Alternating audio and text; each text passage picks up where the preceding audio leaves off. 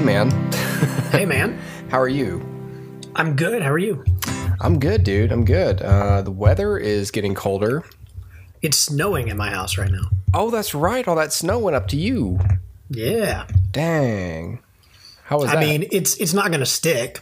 Sure. It's just going to like make our porch look pretty for a minute, and then but it's not going to get anywhere like in terms of grass. Did you have any funsies?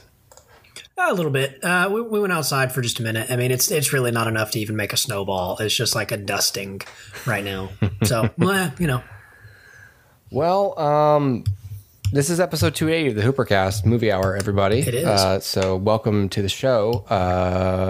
We are everywhere. We'll tell you some places later, some specifics, but you can find us wherever you're watching or listening right now. You can watch and listen to other places as well, maybe better places. We are on YouTube, Spotify, iTunes, Stitcher, and of course on Patreon. So look for us in those places. Not a lot of film news has cropped up for this past week. The only thing, and I didn't pack the link in my digital suitcase, but so we talked last week or the week before about Mads Mikkelsen being like credibly rumored to replace Johnny Depp in Fantastic Beasts 3 as Grindelwald, and I believe it's been officially confirmed that that is the casting.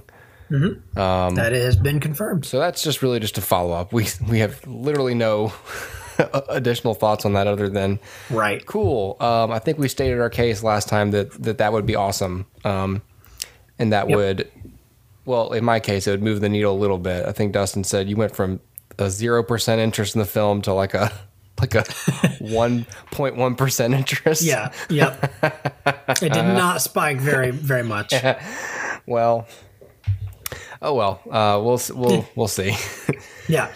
Okay, so again, not a lot of film news to talk about, so I figured we'll just go ahead and take this first half of the show and just talk about a couple of things, namely my own viewing of Season 4 of The Crown. 2 women running the shop. That's the last thing this country needs. Perhaps that's precisely what this country needs. My goal is to change this country from being dependent to self-reliant, and I think in that I am succeeding.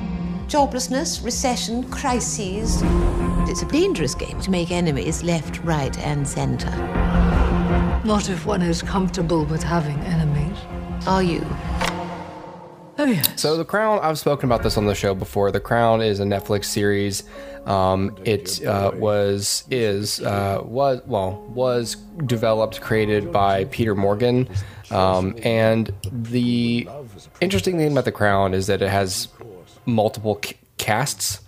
So, it may it began with like Claire Foy and Matt Smith and like John Lithgow and some other people, and then it in the third season they turned over the cast, essentially because they had a big time jump. They jumped ahead like 15 years, and they were just like, we're not gonna have these people playing this family, older and older and older. That's just kind of not with it's just a creative choice they made. Sure. So created and principally written by Peter Morgan. But the studio, if you want to know, is Sony Pictures Television. And is this? Yeah, sorry. This is developed from his own drama film, The Queen, which is that 2006 film starring Helen Mirren, I believe it was. Yeah, Helen Mirren. And was that developed from a book? I just want to be accurate. I don't know if it was. I don't know. It just says written by Peter Morgan. Did he just straight up write that? Well, anyways, it's a great show.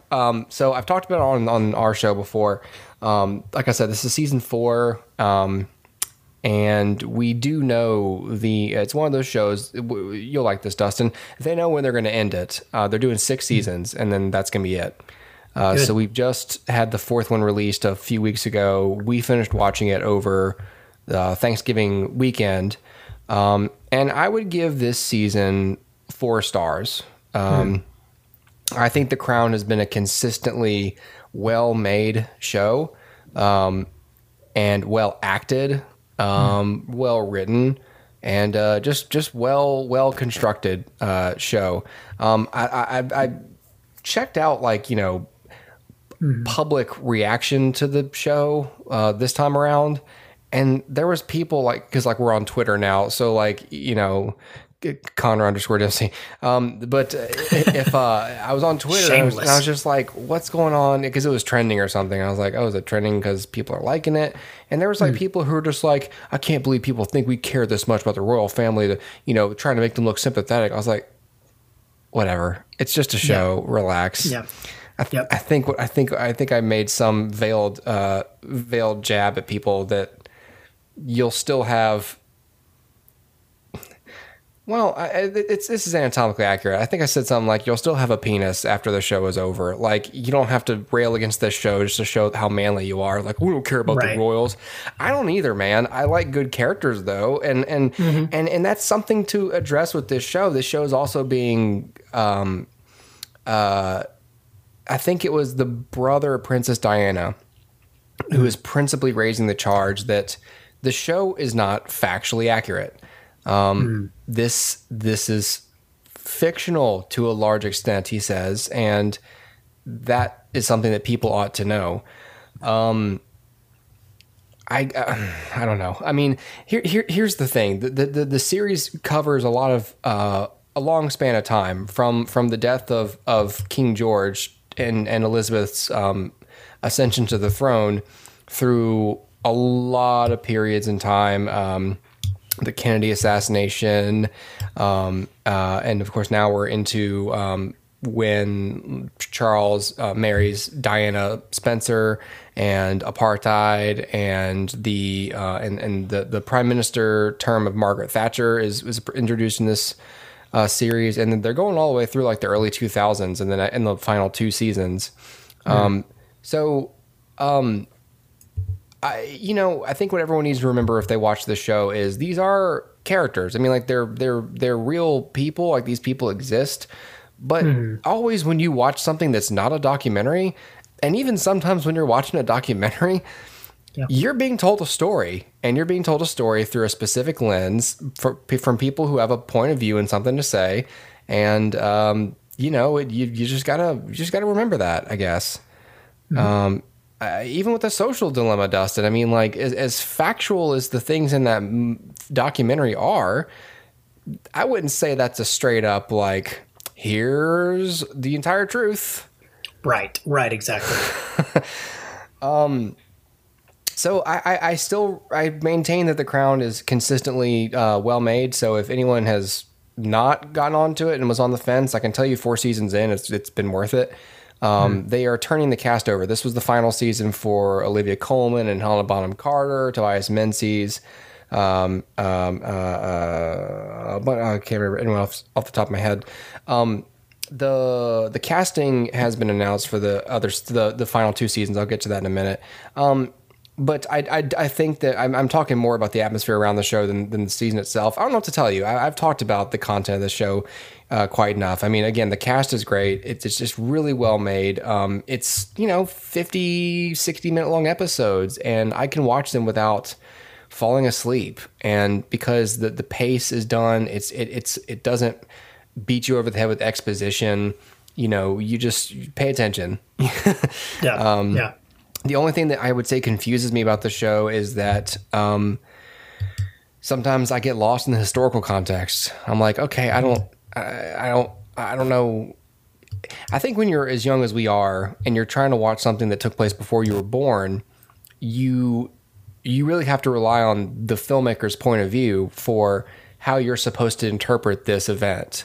Yeah. Unless you lived through it and you remember how it was. It's not until we start to see a lot of shows that deal with 9/11 and specifically grade school kids who saw it on television like we did, where we'll go, okay, well, I remember, and that wasn't exactly my experience. But right now we don't have the benefit of having been alive during a lot of these events. Yeah. I didn't see the royal wedding of Prince Charles, Prince of Wales. Although you can watch the entire thing on YouTube, I found out. I'm sure you can. It sounds not boring as shit. Where was I going with that point? I guess I would say that can be hard, but you would know that about yourself as a viewer more than I could possibly know it about you. You know if this is your genre or not. So it's really well made, and I'm really pleased with the constant quality of The Crown. The article I have about the next season with the casting. So the person playing Elizabeth in the final 2 seasons is Imelda Staunton. Okay. Who people would know as Dolores Umbridge from the Harry Potter movies, which I think is good casting. This is an article on Cinema Blend I have, and it's just 6 things that we know about the Netflix series, about season 5 and onward. So it's going to premiere in 2022. I think they said there were 6 days left on their shooting schedule for this season when COVID hit. And so, but they were almost finished, but they just had to change that final week of, okay, crap, that there's a nip to the tail end of them. So I'm of course assuming, let's see, won't see the show's 5th season for 2 years, which is customary for the show, considering the habit of replacing the cast every 2 seasons. In July 2020, it was reported The Crown season 5 wouldn't return to Netflix until 2022. And based on the release dates, it probably won't be until late, like November or December. It's supposed to get into production in June of 2021. We'll see about that. So that could affect things a little bit. So the new cast. So we've got Imelda Staunton for Queen Elizabeth. So we've got Elizabeth Debicki is going to be joining and playing Princess Diana. People remember her from the Guardians of the Galaxy 2. I think, what was she just in that you liked, Dustin? God. Man, I can't remember what it was, but we were talking about it recently. Crap.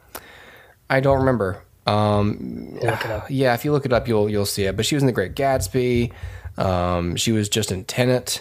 But I like Elizabeth Debicki, and she the girl they cast to play Diana in this one looked a lot like her, and I think Elizabeth Debicki is a good choice to be playing an older Diana. They're jumping ahead. This series ends in 1990, I think it is, and Princess Diana died in 97. So I think they're jumping ahead to 97. I think that the season is going to deal with, obviously it's going to deal with her death. So it's not as big of a time jump as the other seasons were, like, a decade and a half or so, but it's still enough to where, okay, they're noticeably older, and that's just, So she's going to be Diana. We've got Dominic West playing Prince Charles. Okay, that's cool. Here was a big one, though. Jonathan Pryce be playing Prince Philip. Jonathan Pryce, of course, doing well right now. He did like a season and a half of Game of Thrones as the High Sparrow, which was a really treated performance from him.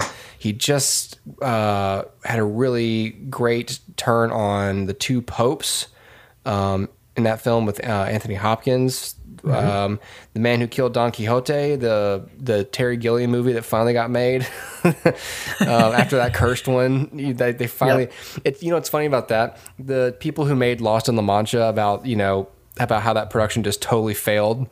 They now have made a production of a documentary about that film finally getting made. Yeah, they got to make a follow up about it. Awesome. So he's going to play the Duke of Edinburgh, and he's a good choice. He doesn't really look like him, but Jonathan Pryce is a tremendous actor.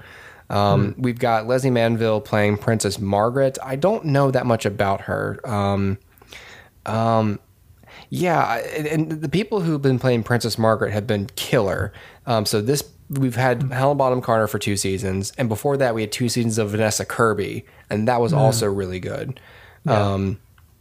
It was going to be done after season 5, but now it's done after season 6. So the rest of it's just speculation about when will it pick up. Anyway, good show. The Crown is strong as always, and oh my God, I didn't even mention Gillian Anderson playing Margaret Thatcher.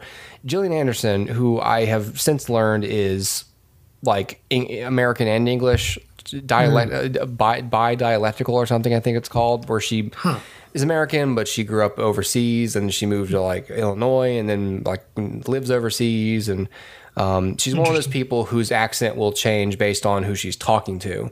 She's doing an interview with Netflix UK about this show, and then we watched another one with Jimmy Kimmel where she sounds way more American. It's just, she's one of those people who slow ramps up to her role and slow ramps down. And kind of, so she's tremendous as Margaret Thatcher. I think Diana, the girl, God, I don't have her name in front of me. I suck. But Gillian Anderson of the X-Files, really, really good as Margaret Thatcher. And of course, the cast is just always great. So that's The Crown. If you've been looking for an excuse to check it out, check it out. Sweet. You got time, and it's worth it for sure. So nice. Geez, I just talked a lot. Do you want to go ahead and hit the break, and then we'll talk about some movies? Yeah, let's do it. Do you want to do anything before we do the break? No, I'm good. No? Let's break it up. We'll break it up. Break me off a piece of that ad content. Yeah. Of course, if you're listening on any of the regular podcast platforms or watching the first half of the show on YouTube, there are commercial-free versions of the show and full video versions of the show over on the Patreon page, which is obviously patreon.com/HooperCast. You could have messily Googled our show and the word Patreon, and you would still find it. So I feel strange giving you an exact URL because the internet makes it real easy to find things, especially if your name is super unique like ours. So patreon.com/HooperCast is where you find us. We've got a couple of participation tiers there for your viewing and paying pleasure. Yes. So go check those out. In the meantime, though, we're going to hit the break regardless. And when we get back, we're going to talk about a couple of movies. I want to hear about The Murder on the Orient Express. And I want to tell people about The Impossible, which I just saw for the second time again. Sweet. Again, which was my second time. Gotcha. Back in a minute, HooperCast Movie Hour.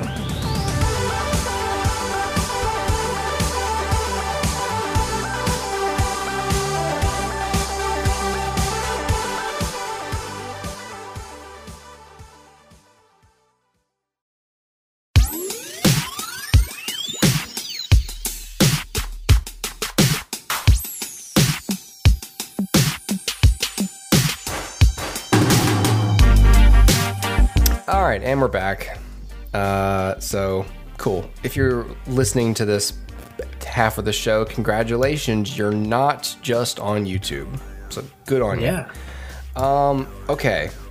Which means you've contributed to the show in some way. Yes. We appreciate your listenership. All right. Dustin, I found, this is not quite related, but I have to tell you this. Okay. I found a gray hair in my beard. Uh-oh. And my wife was looking at it, like, peeking through the brush, looking at it. And she was that's like a split hair. I was like, oh, okay, whatever, big deal. She goes, no, it's like split 5 or so times. Whoa. May I study this? So she comes back with a pair of tweezers. Yeah. Yanks this like thick root out of my face. Yep. Immediately drops it. That's just like before the show. Of course. We're in the bathroom and she was like, oh, where'd it go? And I was like, smooth move, professor. And so she's looking on like our, light tan tile, trying to find this clump of white hairs that are spindled together. Yeah. And she's checking me like, don't move, and like checking my arms and stuff, like you might have leaned on it. I'm like, all right, whatever. Good luck looking for this hair. She comes out like a minute later, goes, I found it, and she's got it. She's got it in between these tweezers. So I have like these. I have this pair of tweezers here that's like that has like a little magnifying glass on it. Okay. So I was like, okay. So I let's get some use out of this. Get the things out, and I'm looking at it, and I'm like, wow, it's like a thick gray fiber, white fiber or whatever, and it's just it really is like one thick hair that just like. It just split off and kind of like twisted around. Wow. And it still hurts where she pulled it out. And I was like, whoa, that's wild. And then she dropped it again. And she's like, "What do we do? Like, do we throw it away? Do you want to keep it?" I'm like, "Why would I keep it?" Right. Oh, I'm some sick weirdo who keeps his gray hairs. I was like, "Throw it away." So she's walking the trash can, falls out of the thing again. She's like, "Oh, I dropped it again." I was like, "You're never gonna find it." He goes, "Oh, I found it. Here it is." And it's so big that it can cast a visible shadow. It can be found with the naked eye. I know, it's crazy. So That's I'm not awesome. sure what's going on with that, but I'm just gonna be growing rope out of my face. I was gonna say pretty maybe you're soon. turning into a spider, and that was just web. That was webbing. And then she sent me this picture from this story from like Meet Charlotte, this big huntsman spider that found a home. And she shows me a picture, and it's huge. It's like no one, unless you're watching the video, you can't see this, but like, about the width of those headphones over there on my piano. Oh God. And and it's just on the wall. And she was like, "Guess where this is?" And I was like, Australia. "Australia." Has to be. She was like, "That's exactly right." I was like, "It's always Australia." It's always Australia. If Look at it's- this gigantic animal. Look at Where this- does it habitate? Look at this huge insect. Yes. Where is this? Oh, it's Has to be Australia. that horrible place. Yes. That place that everyone wants to go until they find out what's there. It's like Australia. I had a coworker who honeymooned there, and I was like, "How was it, dude?" And he was like, "It was great, like outdoor and Yeah. everything." And I kept thinking, like, "See, that sounds cool," but then like you look at like regular rural or urban Australia or whatever, and I'm just seeing Yep. videos of like huge spiders, like crawling out of steering columns, and, like Yep. Nope. anacondas and Yep. centipedes that are like the size of a hot dog. That's a big no for me. Big no for me. Absolutely not. The more legs it has, the more death it deserves. All right. Speaking of death, Dustin, Ooh, nice deserved or undeserved, I Yes. would like you to tell me about the murder on the Orient Express. A passenger has died. So they got him after all. You assume he was killed? No, not. Well, he was in perfectly good health. He had his enemies. Indeed, he was murdered. God, murder here. God rest his soul. Someone was rummaging around my cabin in the middle of the night. No one would listen to me. If there was a murder, What is going on? Murder on the Orient Express. This is actually from 2017, so it's a few years old. Yeah. I always intended to see it when it came out. Just never got around to it. Pretty low on the totem pole of I need to see this. But the thing is, so it's based on an Agatha Christie novel, which I love Agatha Christie. I think, Poirot is a great detective, and I really, like I said, I wanted to see this, and I'd seen the original, and the original's great. What year was the original made? Oh, you had to put me on the spot. sorry. I can't remember, but it does star Sean Connery, was gonna say, recently departed Sean Connery. I thought it was maybe in the 60s, sometime in the 60s. It is, hold up, 1974. Oh. Yep, 1974.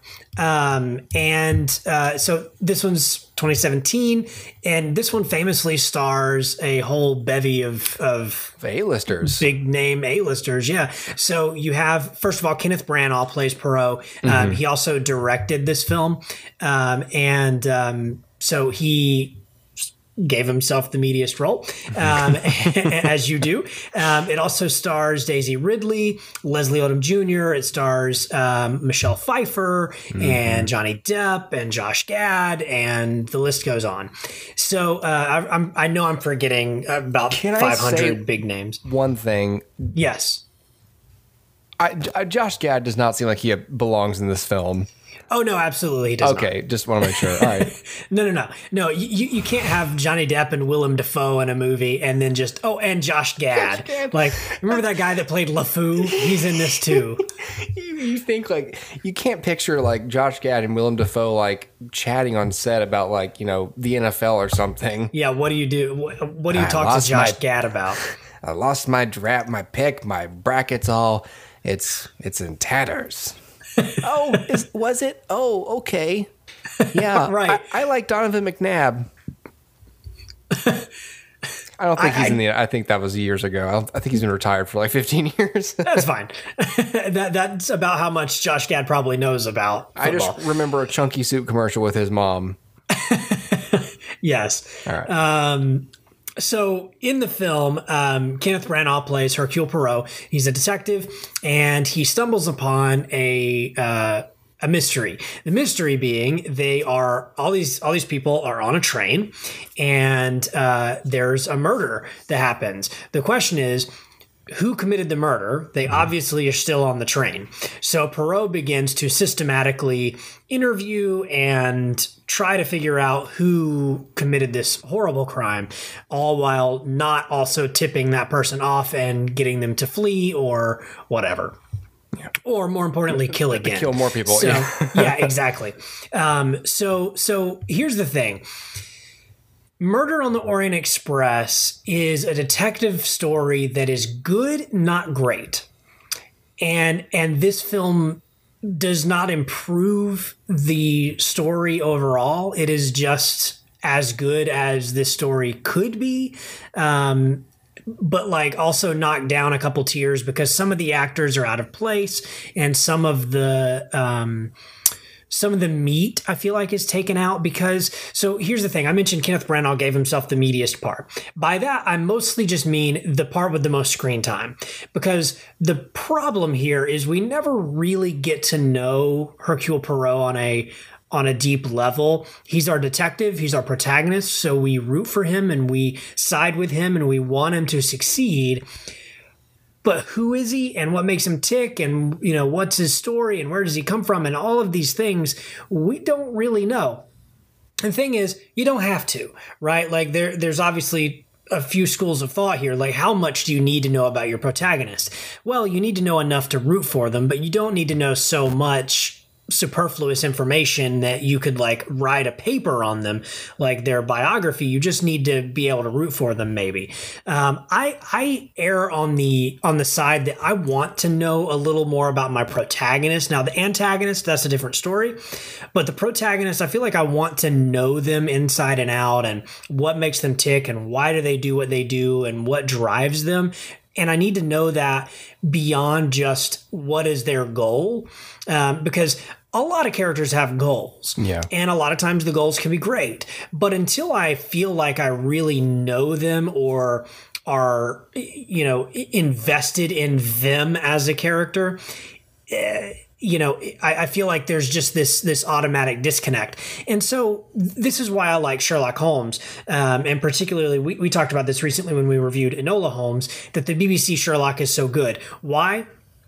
Partially because it does go back to Conan Doyle's original stories and really draws a great three-dimensional character of who Sherlock Holmes is, but also because we get to know enough about his background and enough about what drives him to be the best and do these things, that you really begin to feel for him beyond just, I want to solve this mystery so that the murderer doesn't kill again, right? Like I can instantly graft onto that, but unless I really know you and know what's at stake for you personally, there's a disconnect. And I think that's the problem. And I have not read the original Agatha Christie novel, so I don't know if this story, if that problem exists in the original story, but I do know that it is this way in the 1974 film as well. I feel like Hercule Poirot is a little bit of I'm just detached from him because I feel like I don't have enough information to know why he does what he does. And of course I root for him, but I don't know him. And I think that that's a fundamental flaw of these two adaptations. Again, maybe it's that way in the book, maybe it's not. But then, like I said, the mystery itself, it's okay. It's good, not great. And so starting here is weird because there's a few Poirot novels. In fact, there's a sequel to this that Kenneth Branagh directed that's coming out or was supposed to come out in December of this year. Whoa. It has been postponed. And it's called Death on the Nile. Oh, right. Has Gal Gadot and a few other people. I don't know, John C. Reilly, maybe. I can't remember who it was. Anyway, I have to look that up now because weird casting. because I don't think it's John C. Reilly now that I think about it. So I feel bad for that guy because that guy was in like, wasn't he like Gangs in New York? Like that guy, yeah, that guy's in like has serious roles, but his comedy career and just the silly nature of the sound of his voice, it just makes it so hard to like, to latch on. So okay, it is not him. It was Russell Brand. That's who I'm thinking of. Somebody equally, well, not equally. I'll just say more irrelevant than John C. Reilly. But it also has Gal Gadot, Armie Hammer, Kenneth Branagh, of course, Letitia Wright. Okay. Anyway, I mean, it's got a decent cast. Yeah. But yeah. So the thing is like, I want to see that because I am a sucker for detective stories. Like I love a good whodunit. That's why I really wanted to see Knives Out. Not a big fan of Rian Johnson anymore, but I wanted to see Knives Out because I like a good whodunit. So I want to see Death on the Nile, but the problem remains, like I don't have that much interest in seeing another Poirot story because I don't know Hercule Poirot. I don't feel like I know him enough to be excited to spend another 2 hours with him. And I think that's the fundamental flaw here. So the actors, they all do a fine job. And of course, some are better than others. But they do fine with what they're given. The problem is none of them are really given much. It's almost like the way I would describe the structure of this thing very quickly is that you have the mystery that they set up. And then, like I said, Poirot has to interview everybody. So everybody gets like a scene with Poirot where they get to talk about like, well, I'm originally from New York and blah, blah, blah. And they get to tell, like, he's like, why are you on this train? And they're like, well, I'm trying to go over here. That's probably everybody's audition page. Yeah, yes, exactly. That's exactly what it is. It's like everything you need to know about a character in a paragraph. And so they all get this juicy little monologue and they get to be, opposite Kenneth Branagh, which I'm sure is an honor and great. Yeah. And so the structure of it's a little frustrating because it becomes repetitive. And again, those actors, some are better than others. So you get like these scenes where, I'm instantly engaged with this character because of this actor, right? Willem Dafoe or Michelle Pfeiffer, but I'm not as interested in Josh Gad, right? Just to pick on Josh Gad some more.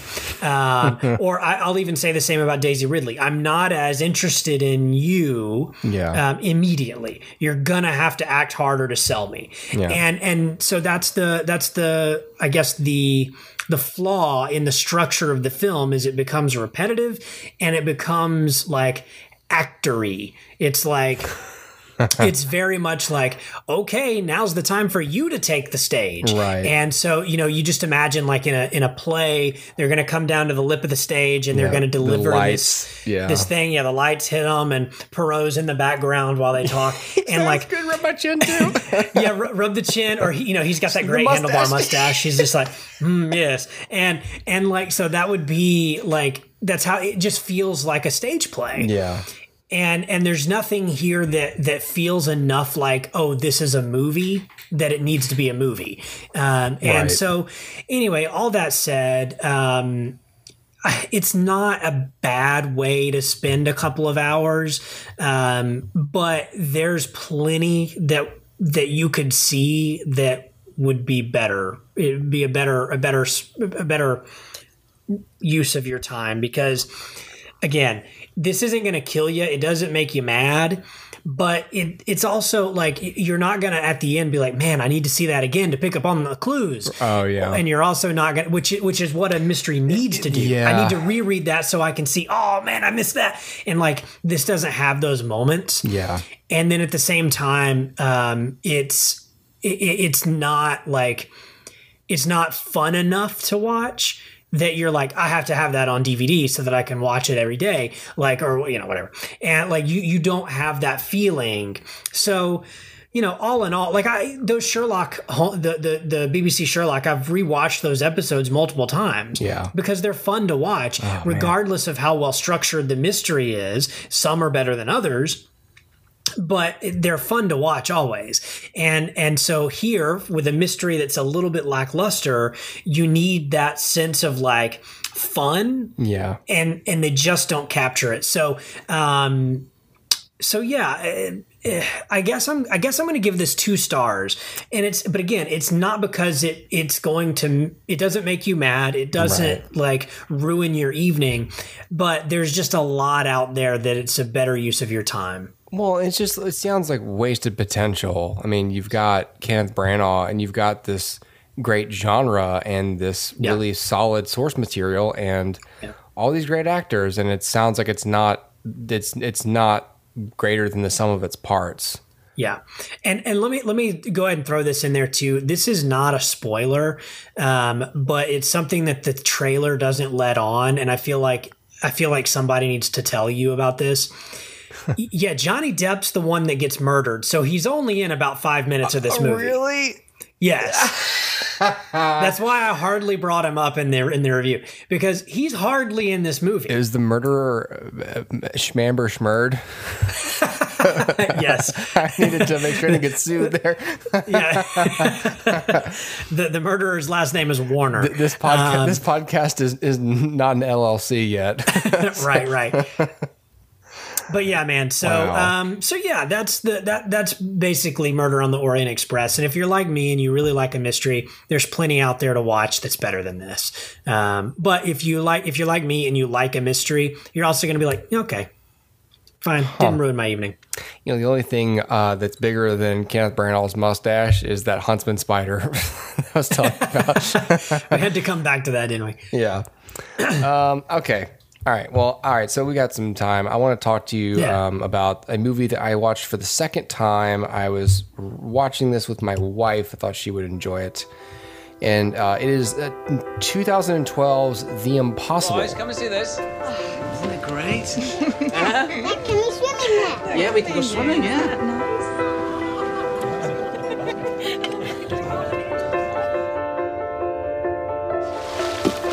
Go get it, Lucas.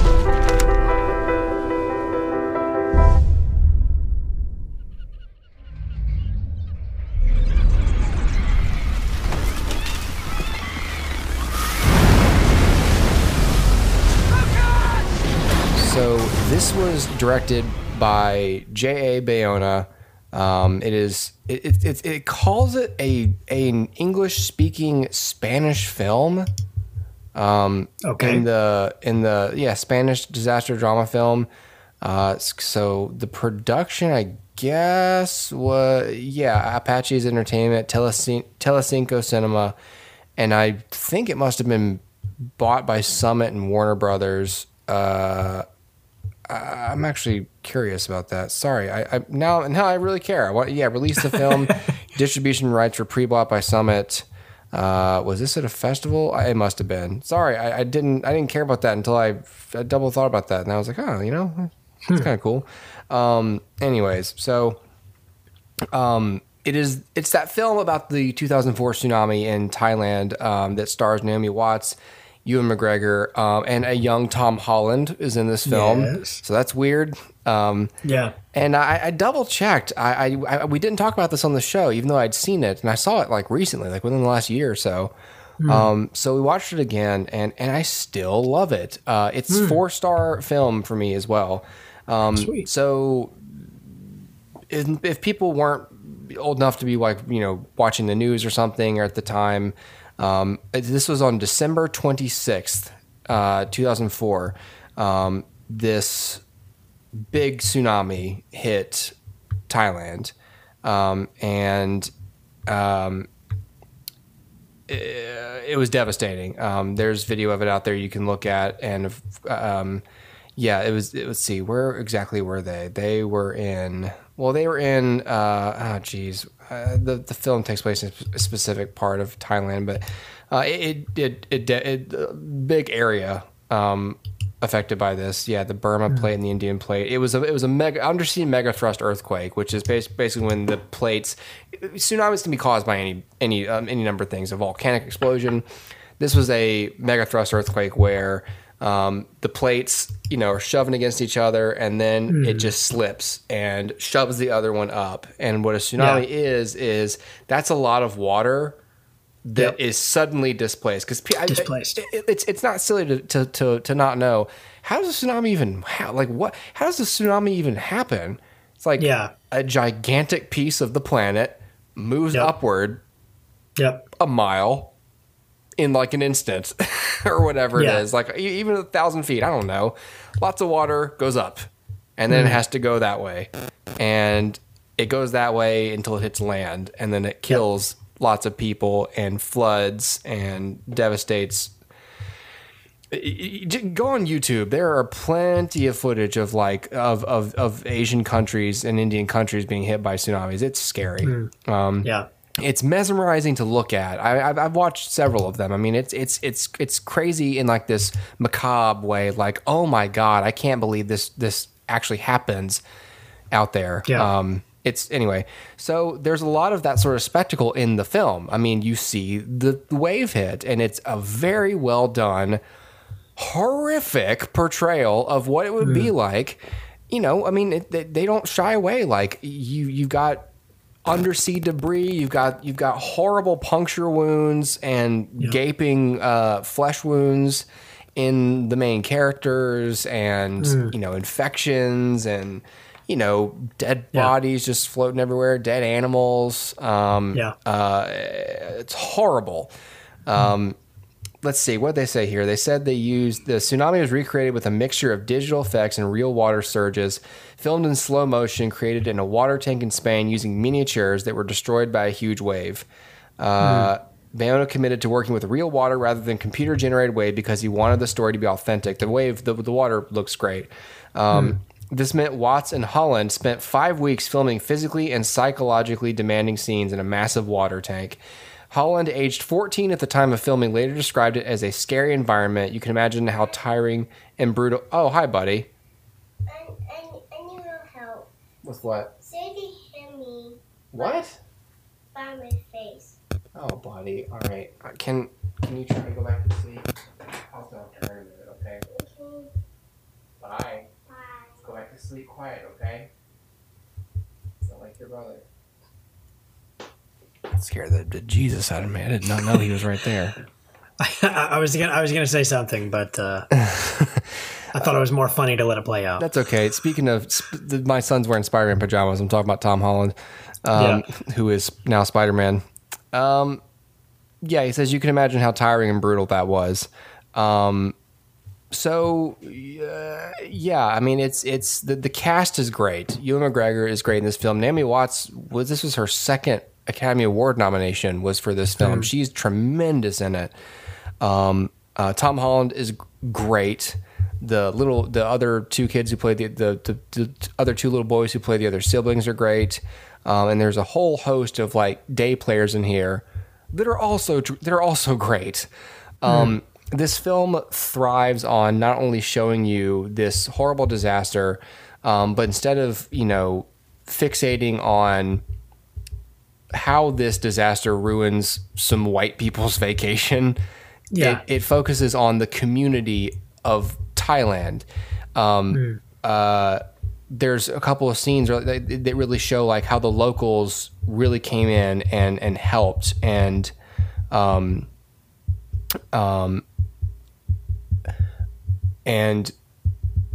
saved. Well, I want to say saved everybody, but what am I trying to say? The priority was helping the tourists. It's down here somewhere in the critical response, because there was some criticism of the film that it was whitewashed because the woman who's this story is based on, Maria Belon, is Spanish and her family is Spanish. Her husband's name is Enrique. And I don't know if Ewan McGregor's name is ever actually said in the film. They might have changed it to something else, but they changed the last name to Bennett in here. It's still Maria, but it's Maria Bennett because Naomi Watts is playing her. Here's the thing, though. Maria Belon is she has a story by credit here because she worked with the screenwriter Sergio G. Sanchez to make sure that this was portrayed the way that it happened to her. She picked Naomi Watts to play her. because she loved 21 Grams so much. She said she's her favorite actress. I want Naomi Watts to play me. And so she signed off on the quote unquote whitewashing of this. Her contention was basically like, it's not really important what nationality this main character is because it's not about this one family. It's starring this one family, but there's a whole lot of focus given to the totality of this entire area being affected by this. People from tourists from other countries, other kids, other families, the local population, people who lost their livelihoods. But the response from the victims. So Simon Jenkins, who was a British survivor, was telling The Guardian that he thought it was incredibly accurate, beautifully accurate to his experience. He said, had this film been purely about the tale of a Western middle-class family's ruined holiday, I would have agreed with the backlash. For me, it was the exact opposite. Rather than concentrating on the privileged white visitors, the film portrayed the profound sense of community and unity that I experienced in Thailand with this family at the center of it.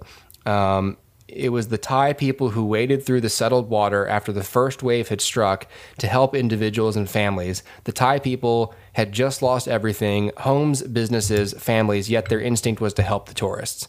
And that's showcased. And that's one of the not only the performances and will I ever see, they get split up. The cast spends most of the film apart. They don't know if they're all dead, who's alive or whatever. There's just the groups that are there and they don't know what's happening with the other groups.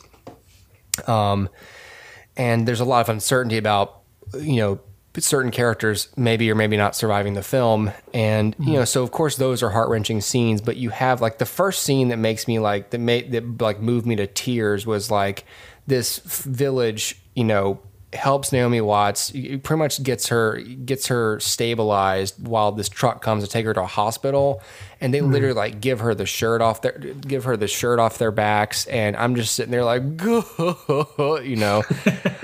that, buddy? Yeah. I'm so thirsty. Where's your water bottle? My mother's water got lost. Okay, here. It's probably behind your pillow, but why don't you take this? Hold on. Take that, okay? Good night. Yeah, there's a few scenes like that in there where it's just people helping people, and it's just a really, really, really emotional, well done movie. And I mean, again, it's not. I mean, the big spectacle is this horrible disaster, but it's done really well. It's appropriately scary, but it's not sensationalized. And these actors are putting it all out there, and it's really great. So this is on Netflix. You can watch it right now. And man, I do recommend it. I think it's a 4-star film for sure. Okay. Yeah. Sweet. We got some time. Do you want to talk about one of your other movies? Sure. You have an opinion? What was the Standing Up, Falling Down? Sure. Yeah, let's do that one. Hey, sweetie, I'm sorry LA didn't work out. Your father and I can't wait to have you home. I'm pretty sure you once said you were never coming back. I'm not back here. I mean, I'm obviously back here, but I'm not back. Having a stroke? So for 4 years, you hated it? Things got harder and harder, and I got poorer and poorer. You're broke too? No, I just thought it'd be really fun to move back in with Gary and Janine. Mom, for real? I'm sorry, honey. I thought maybe something was wrong. No, why would you think that? I just feel like I would have my life figured out. I saw Billy Crystal was in this movie. Yes. Is he the standing up person or the falling down person? You'll have to watch and see. So Standing Up, Falling Down is a film that was released in 2019. Although I think it kind of hit wider in 2020. But at the beginning of 2020, pre-COVID. Because I think this hit around the same time that Ben Schwartz was in Sonic the Hedgehog. And so it was like he had two things going at the same time. So the film stars Ben Schwartz and Billy Crystal and a bunch of other people, but they're the only two that really matter. It is essentially a dual protagonist film, although really, I guess, Ben Schwartz is the main. So Ben Schwartz plays an out-of-work stand-up comic who had moved out to Los Angeles and failed and is now moving back home to live with his parents and hopefully find a job and do something back home. And what he ends up doing is going to the dentist. And his dentist, played by Billy Crystal, is a strange, quirky man that he begins a friendship with. And so Billy Crystal is a widower who is sort of separated from his son because of his past behavior. Billy Crystal's past behavior. And so he is attempting to reconcile with his son, all the while kind of forging this new father-son-ish relationship with Ben Schwartz, who is in desperate need of kind of a father figure. And so so that's sort of the basic premise here. The film, there's not a whole lot to say about this film, but I'm going to give it 3 stars. Again, it's not a great film, but it's far from being a bad film. It's fine. And I think it's a good way to spend a couple of hours, or an hour and a half. But it's it's ultimately kind of a kind of forgettable, maybe. But Ben Schwartz does really well in the role. He is likable and charming, and I really like Ben Schwartz. I've liked him since he was on Parks and Rec, and he played a character named John Ralphio, and he's eccentric and weird and whatnot on that show. And so I just kind of like love watching Ben Schwartz be crazy. And if you've ever seen his improv show, which is on Netflix as well, Middleditch and Schwartz, it's him and Thomas Middleditch. And they go to a place and they just take a cue from the audience, like, somebody give me a profession, and like, where are you going? And like that sort of thing. And then they create this like hour-long sketch comedy that's all improv from a few prompts from the audience, and it's really great, and it showcases his and their improv ability.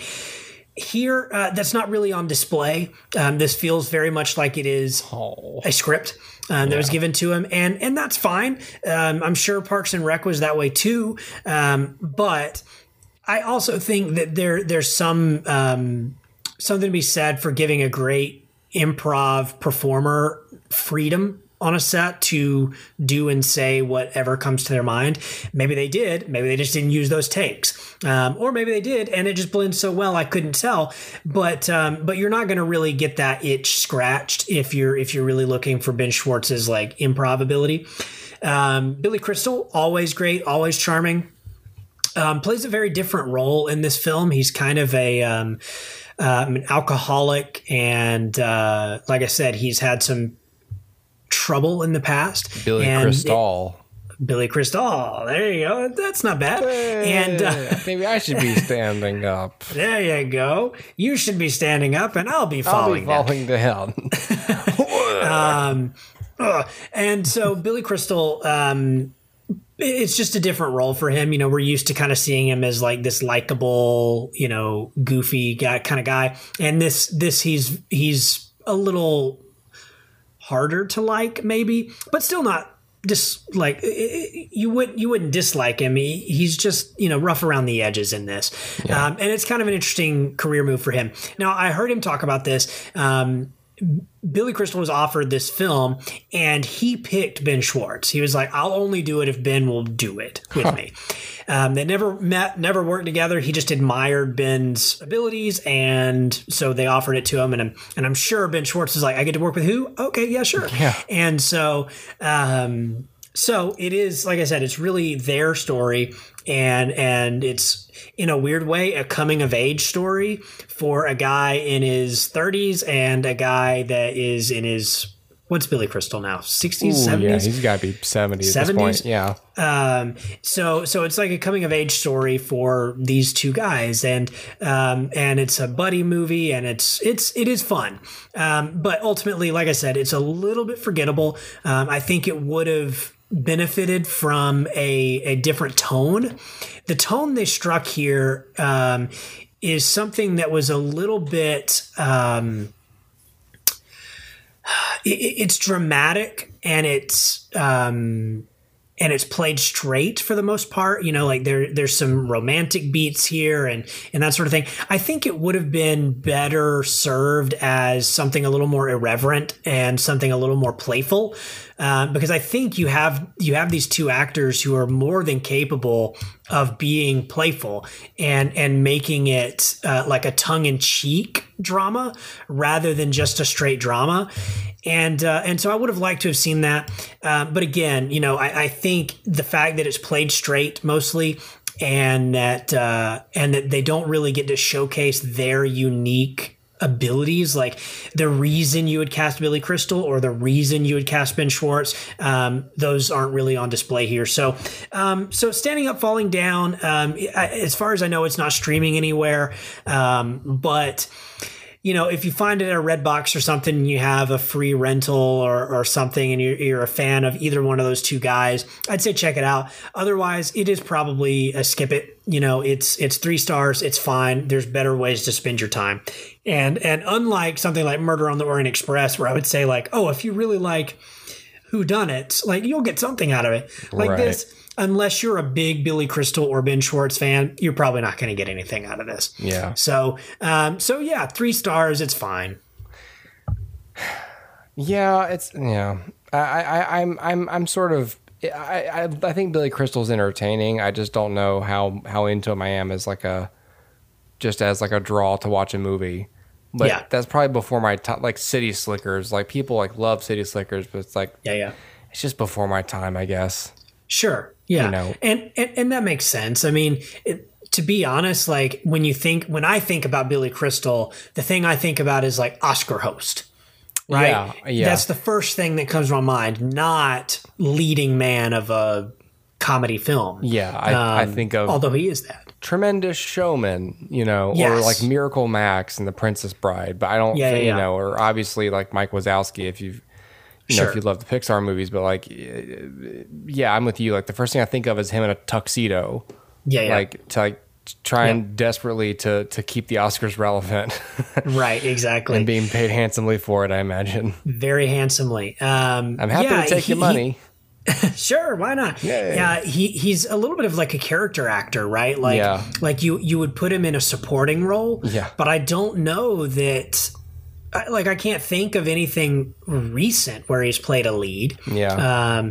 So yeah, it's interesting. Like Miracle Max, right? Like he's just a supporting role. He's there. He chews the scenery for a scene, and he's done. And it's fantastic, and it works well, and it's super memorable. And I think those are the roles that are best suited to him and to his talents. And that's not to you know, like poo-poo on his talents, but you know, because there's something like When Harry Met Sally, which is fantastic, where he's a lead. So he certainly has it in him. He just needs the right material, and it's been a long time. Yeah. All right, I think we're gonna put this one to bed.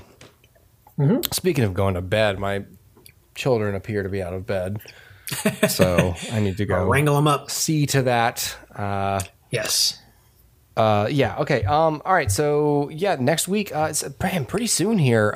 Geez. I mean, it's basically December now, and we're gonna be having pretty soon. The Mandalorian is gonna be finished in a couple weeks. Yep. And then we've probably got WandaVision somewhere in here. Yeah, and some movies also dropping on streaming platforms that we'll be able to see. So this is about to be an interesting few weeks on the show. Yeah, I'd say you guys can definitely look forward to Wonder Woman review. You can look forward to Soul. Yep. And yeah, we should talk about Mandalorian when it all wraps up. Yeah. So there's some big stuff coming up. We finally caught up on the Mandalorian. We put it on hold to watch The Crown, and so then we caught up on it Sunday night, I think it was. Yeah. Yeah, that was a long I caught up on it yesterday. Oh, so, yeah? Okay, so we're on the same place. Okay, cool. Oh, wait, that was yesterday.